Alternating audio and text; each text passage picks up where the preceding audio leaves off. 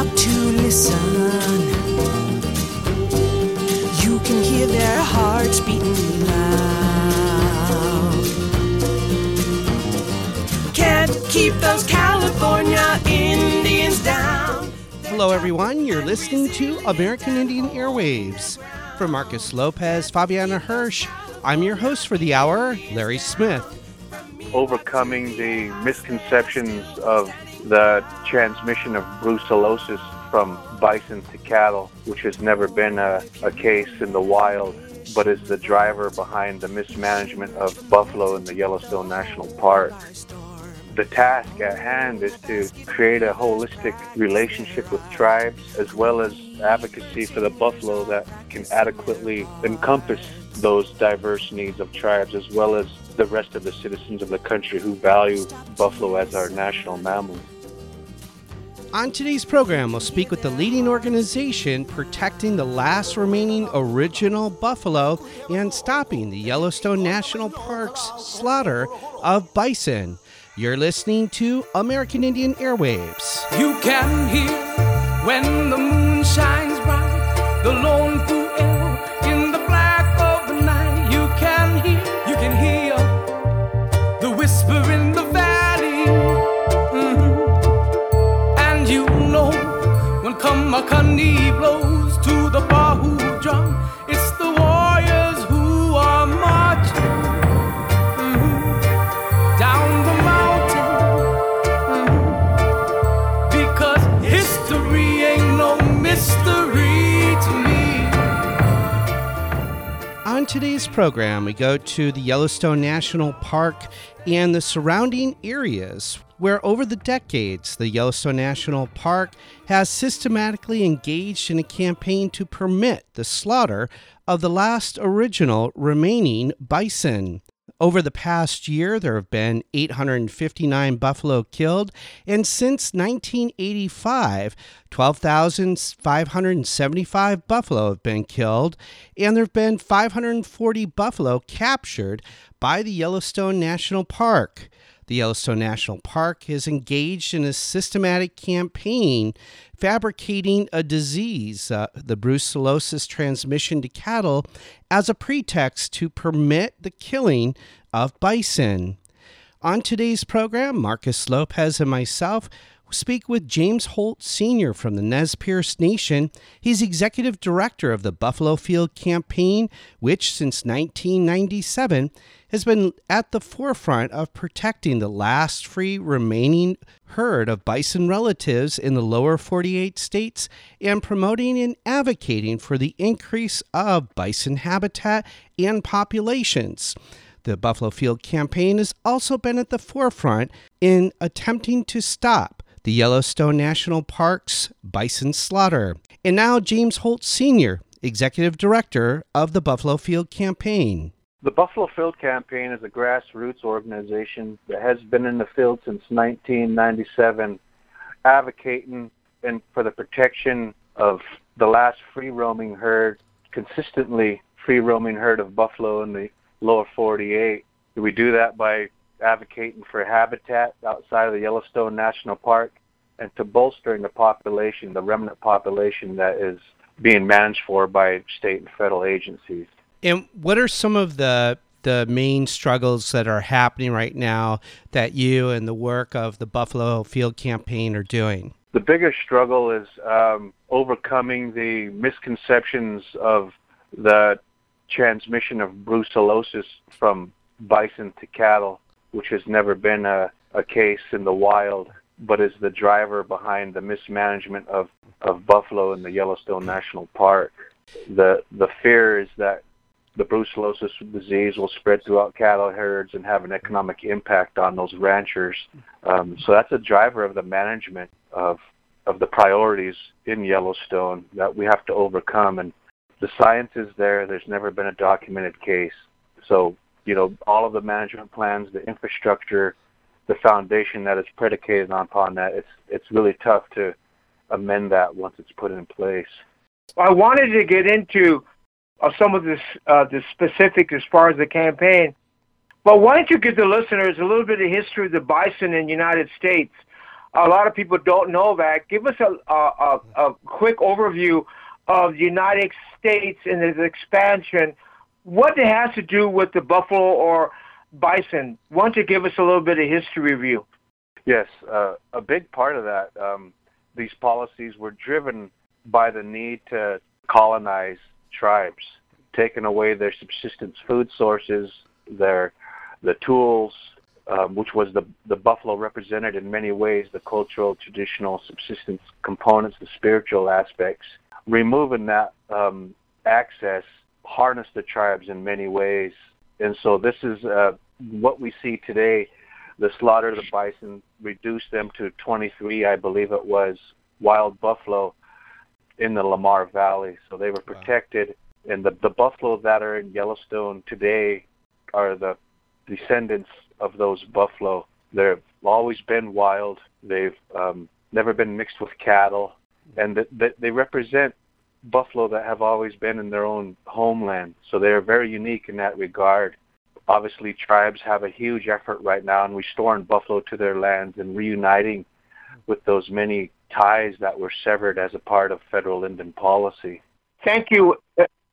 And within that particular history, we know that millions upon millions of bison or buffalo used to roam the whole the central and not further within the continental United States. It was a very much of a, like what you said, a component of the indigenous peoples. Now, because of that, would you say that the elimination of buffalo was a main instrument of colonization within the tribes within that area? I would say yes. There was definitely something that harnessed tribes in a lot of ways and forced them into adopting colonized systems. And that has progressed over time to where that, we approach bison management as it exists in that colonized framework, where we tribes are forced to comply, as it were, with these colonized concepts of herd management, fencing, inoculation, to have herds. And so they accept these conditions, which themselves are colonized conditions, when we all know that we have the sacred relationship with our Mother Earth, with our brothers and sisters in creation, that we would want them to be as wildlife as they were created, as Creator intended. So that's kind of like the mission, getting back to what drives Buffalo Field Campaign, is advocating for those wild buffalo to proliferate the landscape once again, to take their niche, to heal the land, and help provide for the indigenous peoples as they see fit. As you know or may know, you touched upon it briefly, is the bison, ranged all across the Great Plains, from the Mississippi River west to the Rocky Mountains and beyond. So that's a host of tribes, a host of cultures, a host of relationships that sprung from their relationship with buffalo.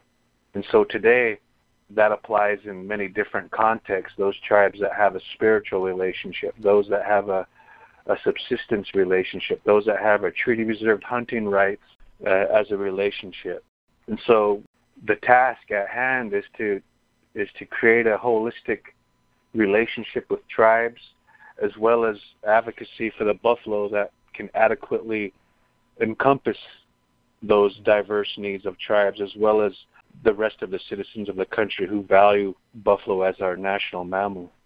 I know that talking with Rosalie Yellow Thunder, who went to the spirit world, that she was very much connected culturally with the bison and their cultural view of that. Do you feel that a lot of people just kind of don't understand it's not only about, which is an important thing about the species protection, but also cultural view, and that to make a connection is pretty hard in a kind of like a Western format, but it's very important to you, is it not? Yes, that spiritual relationship, I remember, I appreciate you bringing up Rosalie Little Thunder, our co-founder, bringing that spiritual and cultural context to the organization and representing that through everything we did.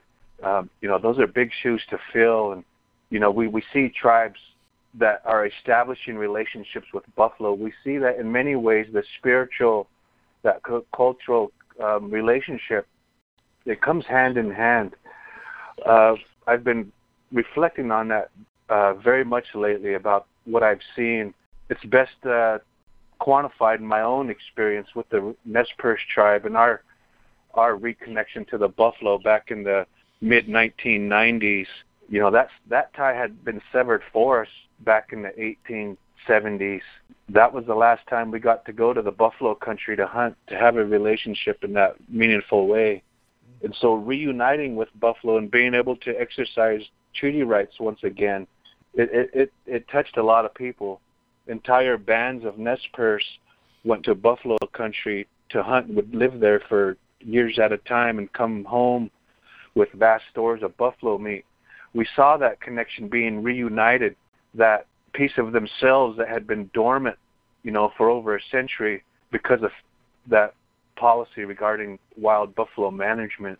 And so we see that, I guess, that spontaneous combustion reunite within tribes across the country as they reestablish relationships with buffalo. And so I earnestly hope and I pray that tribes embrace that spiritual and that cultural component as they bring buffalo home to their tribes and in that subsistence way, because it's not perfect. You know, we know that fences are not what we want, inoculations are not what we want, but the condition of our tribes on reservation, the lack of adequate housing, education, dietary needs, all of these things come together holistically where the tribes have very real needs, and buffalo are needed. Our relationship then with them spiritually is needed. Practically for the health of our bodies, our elders and our single mothers is needed. So it's very difficult to juggle these things, and having a spiritual connection will give you the respect and honor, that understanding necessary to speak for the buffalo as it takes place.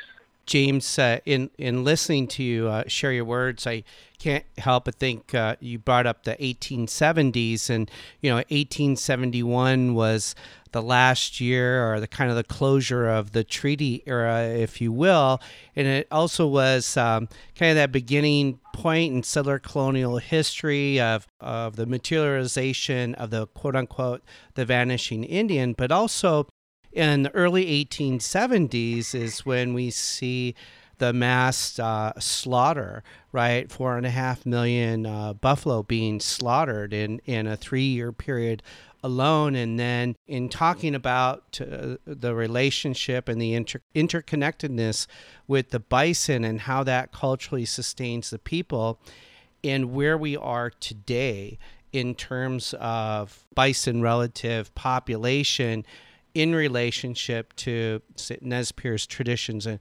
cultures. And I was wondering maybe you could unpack a little bit more for us some of those colonial factors that the Nez Perce have to, and other indigenous peoples are dealing with, and the work of the Buffalo Field Campaign, the work you're doing, in terms of the National Park Service, Yellowstone Park, hunters, we haven't explored yet, but also the commodification of the bison industry. And I was wondering if you could just kind of unpack that for us. Yeah, I appreciate the question. It's very, as I was stating earlier, that's a very complex picture that you drew from there. The Nez Perce tribe, one of the things that, and that's, I'll speak from this context as I'm a tribal member, we have what we have called Tumulwit, and that's our sacred responsibility, our sacred relationship with all of our brothers and sisters of creation. We were given these things by our Mother Earth and Creator: the clean water, the salmon, the buffalo, the elk, the berries, the roots. All of these first foods were given to us, but it was also a responsibility to always speak for them and stand for them. And so we had always said throughout time that we would never kill the last salmon. As we begin to get into these salmon wars with state governments and the federal government relying on treaty reserved rights to support that sacred relationship that we have with salmon, to speak for them. And so today that has spawned into, Columbia River Treaty Tribes being one of the strongest fish recovery agencies in the nation. And we translate that responsibility, that relationship with Brother Buffalo to Yellowstone. And the Nez Perce have taken the stance that our Tumulwit is with wild buffalo. So we can only go and hunt wild buffalo. We don't want fenced-in animals. We don't want that structure for them because Creator didn't make them that way. That's not the same with other tribes. And you're listening to American Indian Airwaves. We're speaking with James Holt Sr.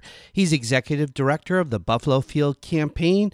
We're speaking on the Buffalo Field Campaign's work in protecting the last free-roaming herd of buffalo in the Yellowstone National Park and surrounding areas, as well as stopping the Yellowstone National Park's systematic campaign permitting the slaughter of buffalo.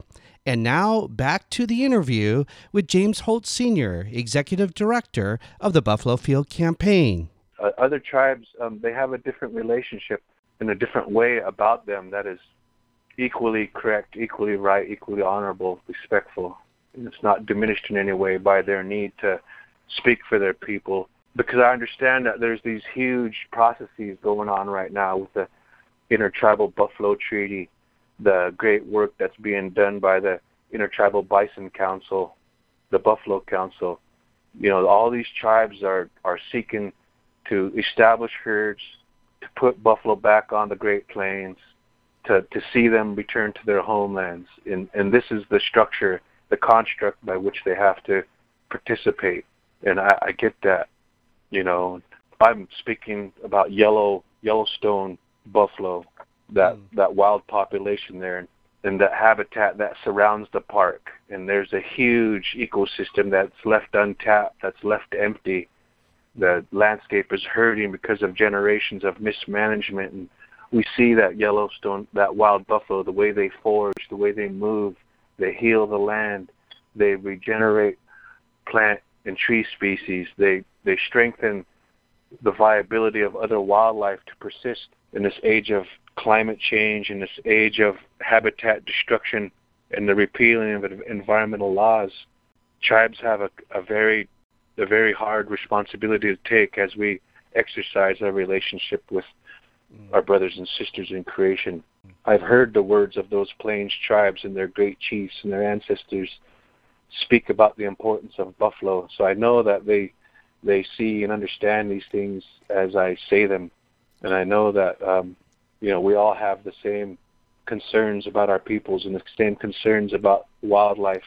And hopefully, my hope is that tribes can begin to establish their foundations enough to begin to look back at the habitat of Yellowstone buffalo and to say that if we're going to receive these buffalo from Yellowstone National Park through the Fort Peck program, that we will also speak for the landscape, we'll speak for the homelands of these buffalo. That great intertribal use area that exists around Yellowstone can once again become that great buffalo commons it was over a century ago. And it's becoming that by the way the Park Service in the state of Montana are orchestrating the transfer of buffalo to support tribal herds. So there's a lot that can be done in practical ways that I hope as tribes build their herds and provide for their people's subsistence and begin to establish stronger spiritual ties, that we don't forget that Tumulwit, that need to speak for the land. And it can begin at the wellspring of all these buffalo in this land, and that's with the Yellowstone herds. Mr. James Holt Sr., thank you so much for that insight. I wanted to ask you about the Interagency Bison Management Plan. Talk about that to us and about the northern herd and the central herd. Yes, the Interagency Bison Management Plan was sprung out of a court case by the cattle industry out of fear of brucellosis transmission, as I outlined earlier. You know, their priority is to manage wild buffalo for what I would consider an arbitrary number of 3,500 buffalo. So every year the plan itself demands that the buffalo be managed for that target population. The actions that support that plan are hazing animals to quarantine facilities, shipping them to slaughter or having hunting on those animals. The ship to slaughter program, they're concerned that brucellosis would be transmitted from buffalo to cattle. So all of these plans and actions and activities spawned out of that. They set a target population of 3,500 buffalo for the Yellowstone National Park, and all activities are to support that. One of the biggest travesties is the annual ship to slaughter that is a key component for the managing agencies, that the state Montana Department of Livestock and the National Park Service, and they kill hundreds of buffalo. What we would hope as a part of that process is to change fundamentally how they manage buffalo. The Buffalo Field Campaign and our supporters assert that buffalo are very suppressed population, that they do deserve protections as a species of conservation concern, that to allow it to proliferate and fulfill the ecological niche necessary to ensure its viability and its long-term protection on the landscape. I think it's so important what you described. It's very complicated, but I think one of the things that you mentioned is about earlier before you talk about the Bacillus bacteria that so-called the buffalo is transmitting to the cattle industry. That's a myth, isn't it? Yes, that's a myth. There's never been a documented case of brucellosis transmission from a buffalo to cattle in the wild. I mean, never mind the fact that it was the cattle industry itself that transmitted that to bison in the first place. The irony around the situation is that there are a huge number of elk in the Yellowstone ecosystem that carry brucellosis, that have transmitted to cattle, that do not have any of the restrictive policies or the deadly policies that Montana Department of Livestock and National Park Service enact on buffalo. So it's a disparate system, and that makes no sense in that regard. It really boils down to the use of those public lands for the cattle industry. And, if we begin to manage bison as wildlife, support them as a species of conservation concern, and manage them accordingly, they would proliferate, fill the ecosystem, and really be a benefit to the landscape, to the tribes, and to the wildlife in the way it was intended. Yes, Mr. Holt, you also, the Buffalo Field Campaign, the Friends of Animals, and the Western West Watersheds Project was back in court to petition the district population segment of Yellowstone, talking about the endangered species protection. Please talk to us about that. Well, if they were afforded those protections under the Endangered Species Act as a species of conservation concern, they could begin to identify the habitat necessary to support the viability of those bison populations. As you stated earlier, the central herd, which is really the roots of all wild bison there in the Yellowstone area, are severely diminished by these slaughter policies that are enacted by those managing agencies. So they're taking away the genetic viability of these buffalo by the way they're managed right now, and they're diminishing those populations. So by seeking this protection, we could have the wildlife begin to be managed as wildlife, as well as protect that habitat around the area and begin to enact policies that are beneficial rather than detrimental. You were talking about the interagency bison management plan, and you're talking about the Montana livestock interests, if you will. And it's my understanding that since late February of this year, more than 800 of these bisons, or nearly 18%, have been eliminated through slaughter, quarantine, and hunting. And in addition, as to what you were saying, that central herd, the populations declined.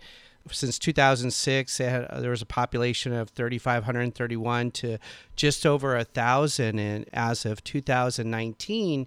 And you're talking about the Endangered Species Act as a way to help protect these relations, the bison or the buffalo. And I know last year with the Trump administration, as part of the Trump administration's assault, if you will, on a variety of federal policies, changed and gutted out part of the Endangered Species Act. And I was wondering, in the work that the Buffalo Field Campaign is doing and attempting to get the bison listed under the Endangered Species Act as a threatened species, what additional obstacles have you faced or are you facing? Many of those challenges are still emerging today. A lot of that concrete application has yet to be felt on the ground. Mm-hmm. So, we're still waiting. The freedom of information has also been hindered. We're seeing it's tougher to get access to this public information to really get a grasp of how these actions are going to apply on the ground. So as we seek these Endangered Species Act protections, we also have to call to task the government to supply us with the information and the background data of what's driving their actions. And we're finding that a lot of that is not based on science, that they're grasping for straws to ensure that the cattle industry's interests are placated. So there's so much that could be done as we discuss, addressing those tolerance zones that they've tried to apply to habitat. The fractionization of all these processes needs to be unified in a system and a plan that centers buffalo. And that's really what it's all about. And yes, it'll be difficult to address these changes or proposed changes to the Endangered Species Act, the National Environmental Policy Act. That's all getting impacted. And it's going to take the citizenry to support Buffalo Field Campaign to have that open and transparent government to support us in our efforts as these things come about. You reported on your communication of the Buffalo Field Campaign that the Fish and Wildlife Service is unnecessarily delaying a species status review.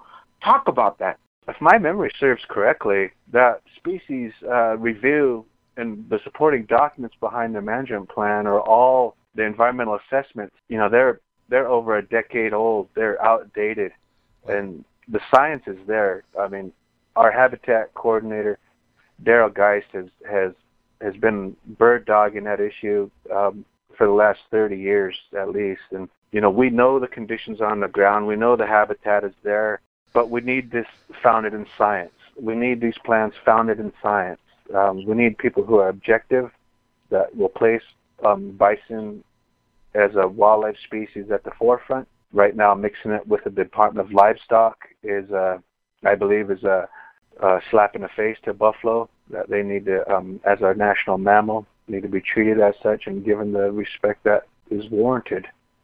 So there's a lot to do in that regard. I was curious what role, if any, treaties play in this situation and or the UN's Declaration on the Rights of Indigenous Peoples. The UN Declaration on the Rights of Indian Peoples, I really can't speak to that because I haven't been involved in those many tribal arenas. I would hope that it would have an influence, but I also know that the United States pulled out of almost every human rights arena around the world and repealed some of those acts and laws where they could get away with it here in the United States. So, actively protecting human rights is not a priority in my review. But as for the application of treaty rights, I do see that as taking an important role regarding harvest and, having the resource there on the ground. The state, the federal government, they're definitely attempting to couch treaty reserved hunting rights as a management tool, which is not how the tribal membership themselves see that. We spoke earlier about the spiritual, cultural context, and that's revolves around hunting as well. So I believe treaty rights do have a role to play in amending and advancing quality management of buffalo and treating buffalo as a wildlife species. As I said earlier, there's a lot of different relationships, legal and other, that the federal and state agencies have to consider. those intertribal consortia, they have a tough task of balancing the needs of their member tribes as they facilitate these transfers of buffalo to support their tribal herds. A big piece of that is to advocate for tribes such as the Nez Perce tribe, the Yakama Nation, the Confederate tribes of the Umatilla Indian Reservation, just to name a few that are solely interacting with Yellowstone buffalo in the context of treaty hunting and requiring those animals on the ground to provide for their subsistence needs. So subsistence itself comes with a big responsibility in ensuring that all the policies that tribes themselves assert are consistent with it across the landscape and have a unified voice. And that concludes part one of our two-part interview with James Holt Sr.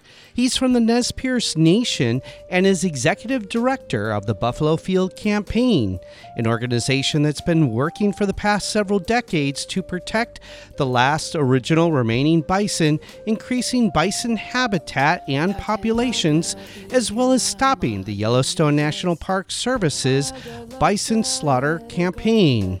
You're listening to American Indian Airwaves. We're going to take a short break and come back with part two of our interview on protecting the bison or buffalo, as well as getting a COVID-19 update in the heart of the Nez Perce Nation. You're listening to American Indian Airwaves. Thought by thought, beauty by beauty, each sunrise a link on the ladder.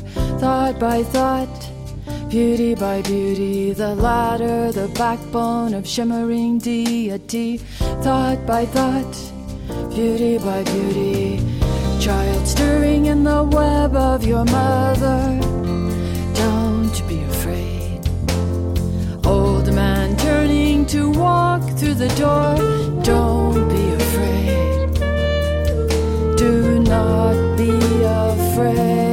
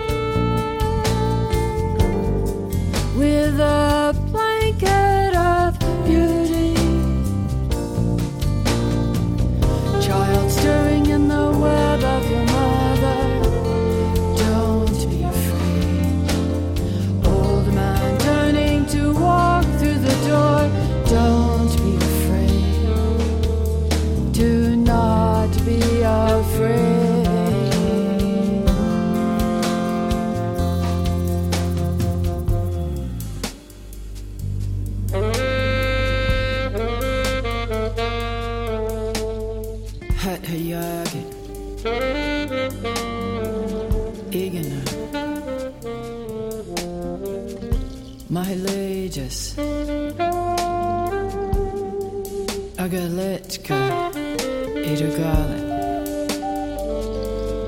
Idogale, Ethusa Mo, Edohoja, Hat Hayagi, Deleja. The song Morning Song off the album Winding Through the Milky Way by poet, musician, playwright, and author who's also the incumbent United States Poet Laureate, the first Native American to hold that honor, Joy Harjo, off the album again, Winding Through the Milky Way.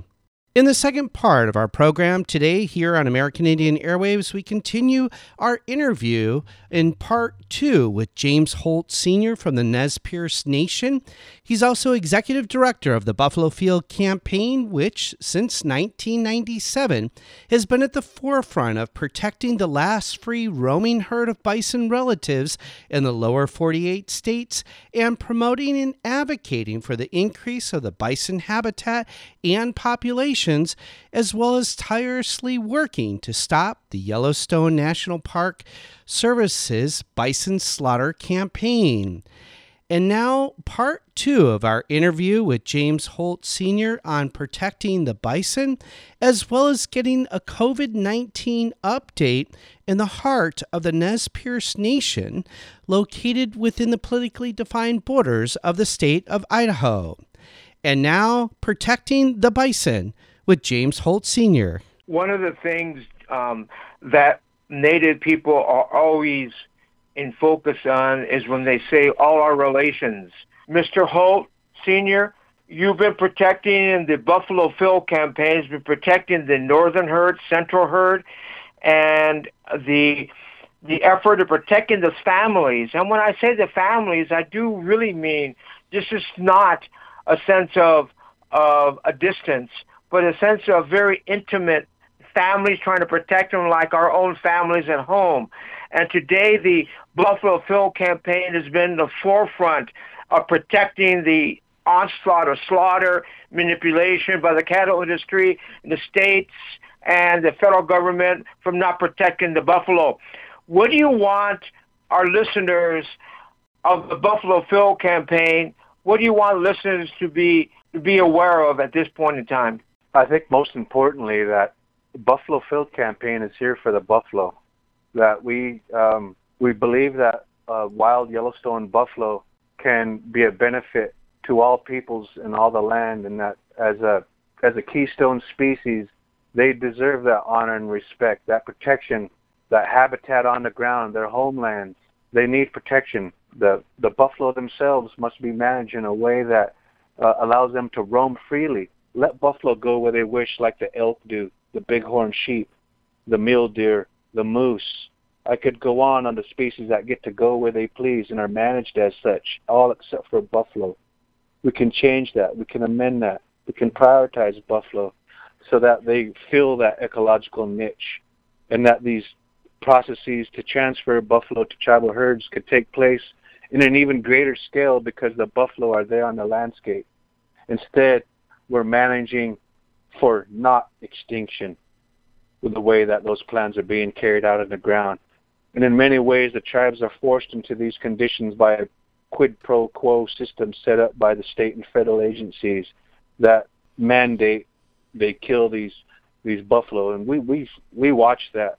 It hurts our hearts as Buffalo Field campaign coordinators and board of directors and staff to watch these buffalo being slaughtered, to see them separating out family units for their experiments to look for inoculations that aren't successful in buffalo but are 100% or near that successful for cattle. So there's a lot of disparities out here, and the Buffalo Field campaign is centered in buffalo as we do that, and we support tribes in their efforts to speak for their peoples and enact that relationship with Brother Buffalo in any way they see fit. Nothing we say or do is ever an affront to a tribe or tribes as a whole. We speak for the buffalo, and that we know that the tribes will benefit from that, and we support treaty rights. We support tribal governments as they engage with these federal and state agencies, and we would hope that they would become a better champion for that habitat there around the park and those buffalo there in the park. That's what the Buffalo Field campaign stands for as we go forward. And as an Indigenous man, as a Nez Perce tribal member, it's my honor to be able to take up this staff and to take it forward for the Buffalo Field campaign, our supporters, and to understand that there may be instances where we are looked down upon by those tribal governments as they enact their sovereign powers, and we support them as they do so, and we never seek to impede them in their progress, to speak for their people, to address those social concerns on reservations. We understand these conditions, this colonial lifestyle that has brought us to where we are today, and within this construct, we can begin to decolonize. We can call on these federal and state agencies to support wildlife for the sake of wildlife, to heal the lands, to facilitate the relationship with tribes and the citizens of this country who, on both sides of the aisle, support wildlife, support our public lands, and are devoted to those things. There's many unborn generations yet to come, and we can protect these things for those yet to come. James, for our listeners that are listening to all of the good words that you're sharing and hearing about the work that the Buffalo Field Campaign is doing, what would you like for listeners to do, and what kind of information can listeners access if they want more information about the Buffalo Field Campaign and how they can help with the Buffalo Field Campaign? Yes, thank you. You can go to our website. That's buffalofieldcampaign.org/species of conservation concern. There we'll have some take action initiatives where you can file your objections against the Custer-Gallatin National Forest and their forest plan that fails to include habitat designations for buffalo. Mm-hmm. You can support us by contacting the regional forester and asking for habitat to be included for bison, to include protections for them that are necessary for the species to rebound from these decades of slaughter that they've been subjected to. You know, they could be given honor and they could be given respect by hearing from the supporters around the country demanding that wild bison be given habitat, that they be allowed to migrate, that their plans on these federal lands reflect wildlife as intended by the people. So you can submit your objections online. You can go to our website and look for ways, meaningful and practical ways to file your objections and voice your concerns about current management. And that was James Holt Sr. from the Nez Perce Nation, Executive Director of the Buffalo Field Campaign, speaking on protecting the original bison populations within the lower 48 states, as well as increasing bison habitat and populations and stopping the Yellowstone National Park's buffalo slaughter campaign. A quick update since our interview with James Holt Sr. According to a recent Buffalo Field Campaign press release, under court order, the Yellowstone National Park was recently mandated to release records to the Buffalo Field Campaign. The Yellowstone National Park had fought to withhold from the public on how the park manages buffalo under their protection. The park's release of records stems from a Freedom of Information Act lawsuit decided earlier this summer by U.S. District Court Judge Donald Malloy, who sided with the Buffalo Field Campaign and ordered Yellowstone National Park Superintendent Cam Scholley's office to make them public. For more information on the Buffalo Field Campaign, you can visit their website at www.buffalofieldcampaign.org. You're listening to American Indian Airwaves. We're going to take a short break and come back with an update on how COVID-19 is impacting the Nez Perce Nation. I walk with you through the dimension called time. For what are minutes, days, or years compared to father-daughter places in eternity? Little daughter, you the delicate infant child, carry the innocent reality. I pray for your protection, prayers to help you through this life experience. Little daughter, the times I hold you next to me, I am flowing an infinity of love to fill the times I cannot hold you next to me. Little daughter, I am always with you, even when you cannot see me there. Sister, sister, I want to talk to the woman in you. We're under siege in a troubled time. Sister, sister, won't you hear my voice? I'm your brother, but I've made the mistakes of a man. Sometimes it's lonely being a man. The programming has its effect. Isolation. You're listening to American Indian Airwaves, the song The Cleansing, Red Earth Song by John Trudell off the album Tribal Voice. Sister, sister, we are all the family of Earth. They have taken us away in their nuclear war, taught us to compete and abuse and blame each other while we're all being used. Sister, sister, hear my heart. It's time to bring the family back. Together we must remember Earth. We must remember what life is all about. Sister, sister, I am your brother. Every time I've ever hurt you, I've always hurt myself. Sister, sister, hear my voice. It's all up to us. We have a choice. Crystal clear tears of salt come when my heart talks with sadness. The tears flow my emotional rivers. It's no damn use to pretend pain will not rise again. Crystal clear tears of salt help my heart to feel for something when I do not want to. Clear my vision, see my peace. Men don't cry, Indians are stoic. I tell that to my heart, my eyes, they just laugh at me. And sometimes when my spirit hurts, they make me cry. Crystal clear tears of salt purify my memory, help me understand this is not the beginning nor the end.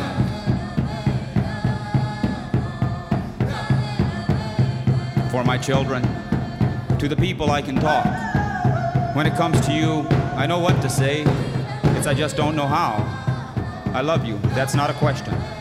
Showing it has been confusing. My life has drifted all ways. Somehow I could just never stay. I've rationalized I'm headed to a goal, yet sometimes my heart hears me running to a future, always from the past. I love you, don't want you hurt.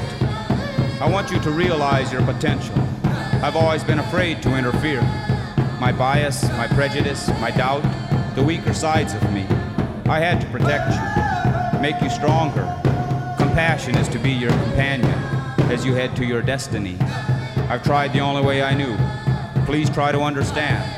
I didn't know what else to do. And I love you.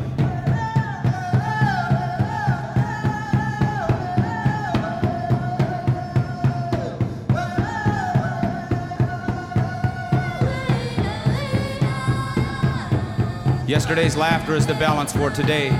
Today's tears are the cleansing for tomorrow. The song The Cleansing, Red Earth Song by John Trudell off the album Tribal Voice, here on American Indian Airwaves.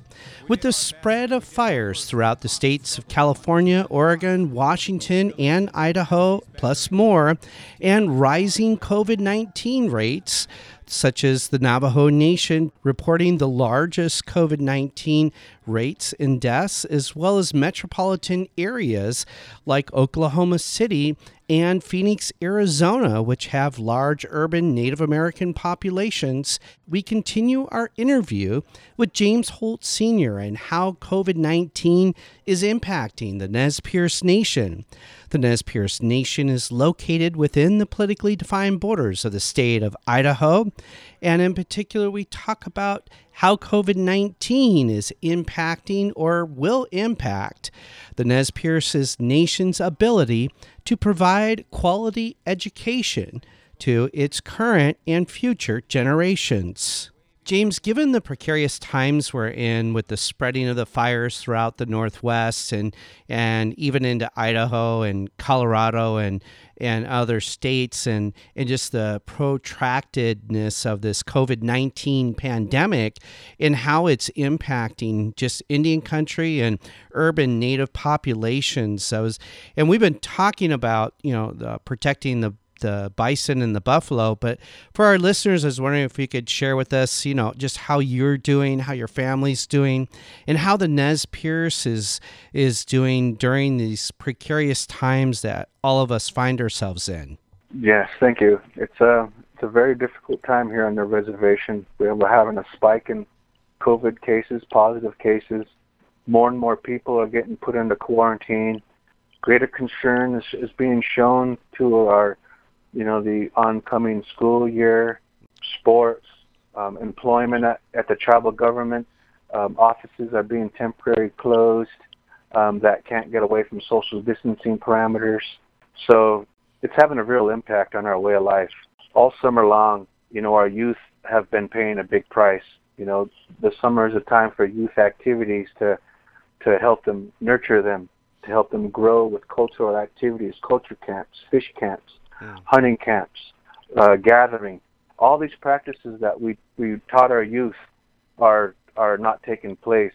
They don't have things to do. It's wearing at their mental health, and that goes true. What happens to the youth happens to the elders. That full circle, that sacred circle. So our elders are equally having a tough go of it right now with minimized resources and transportation. Peeling back a little bit of the services that the tribe usually provides for those that aren't in the nucleus of the tribal government. So it's impacting us. Our having depressed salmon runs this year hurt. Having climate change impact our huckleberries and not knowing at what elevations and where they're coming into is creating uncertainty in our gathering. So there's a lot of environmental conditions that are being magnified by these COVID conditions, and it's a tough time for us all. And I also hope that things are okay with your people in your neck of the woods and all the listeners out there. It's tough on all of us, and we're all in this together. I'll continue to pray and sing for these things. Mr. Holt, are there any particular things that you need as far as how's the food situation? How was the information with healthcare? Are there some discrepancies with the general state to your particular nation? Is there certain needs that need to be addressed? Oh, no, I think the tribe's doing a great job. I mean, obviously, we want information. We want it now. That's not always the capacity of the tribe to provide that as they weigh the different economic and social factors surrounding, the situation. So right now I can see that the tribe is coming together. They're providing families with everything they can with, the food bank and our commodity food services is doing a great job of having the food bank open for us. The tribe is providing salmon giveaways as much as they can from surplus fish from our hatchery systems around the region that can provide, because there's no returns. So hatcheries are not getting their needs met. So, there's all these cascading impacts, and we're just doing the best we can to wade through it all. I hope other tribes are doing the best they can and having success like that also. Mr. James Holt, Sr., we know that you have traveled throughout the United States and Southern California. What is your message to the young people about this, especially this time of the pandemic? What kind of message do you want to leave with them for young men and women? My message to the young people is to use your voice to be heard. I listen to the young people in my community and those communities around the country, and the young people are finally getting tired of some of these colonial constructs that have been driving the response to some of these policies. They want cultural understandings and competency. They want to hold that traditional ecological knowledge, that practical governmental knowledge necessary to equip them to be indigenous people in today's world. Use that voice. Call for those things. Go to your tribal council. Go to your elders, and set that path. Re-walk those steps to make that path strong once again, and that'll help all of the tribal nations go forward. That'll help us all. Helping your household with your voice is going to help all of Indian country. We need you. That would be my message to the young men and women of today, these indigenous peoples. Our Mother Earth needs you. Buffalo needs you. Thank you, James Holt, Sr. What is your message to the non-native people, the people that are non-native out there in Indian country? My message is that we're all in this together, that even though this conversation here has been very geared toward the indigenous community, that we all benefit from having wild, free-roaming buffalo. We all benefit from clean water. We all benefit from protecting land from development and utilize it in a responsible way. We need allies. We need those to be a voice for us when we're not in the room. We can only be in so many places with this remnant population numbers that we have. And so we need people to speak. We need people to speak for those indigenous interests when we're not there, and to speak for buffalo when they can. Their voice matters, because these things we're all in this together now. We're all neighbors. Nobody's going anywhere. So we can choose to shake each other's hand and to show each other that support. The moment of silence is over.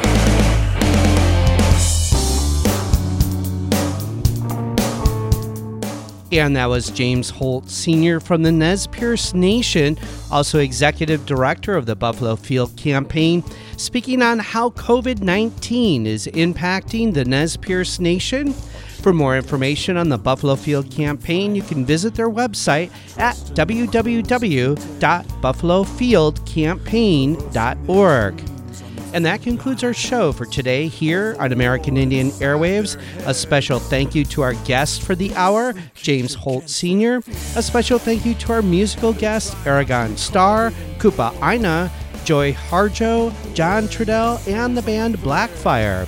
American Indian Airwaves is mixed and mastered in the studio of Burnt Swamp Studio in Signal Hill, California. For Marcus Lopez, Fabiana Hirsch, I've been your host for the hour, Larry Smith. Until next time.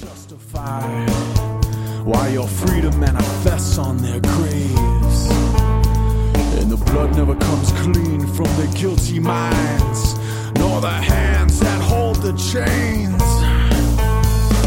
In a rhythm of resistance, we still fight for our lives.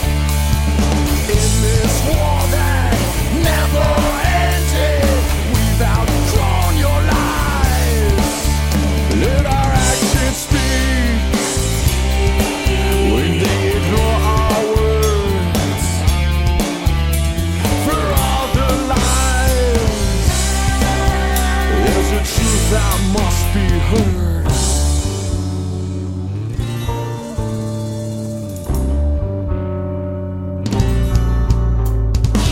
After all the lies and the empty promises, we take a stand on the land that you tried to bury us. For all the pain and all the suffering, we take a stand. We take a stand. We sleep caged against our fears. Try not to become what we've endured.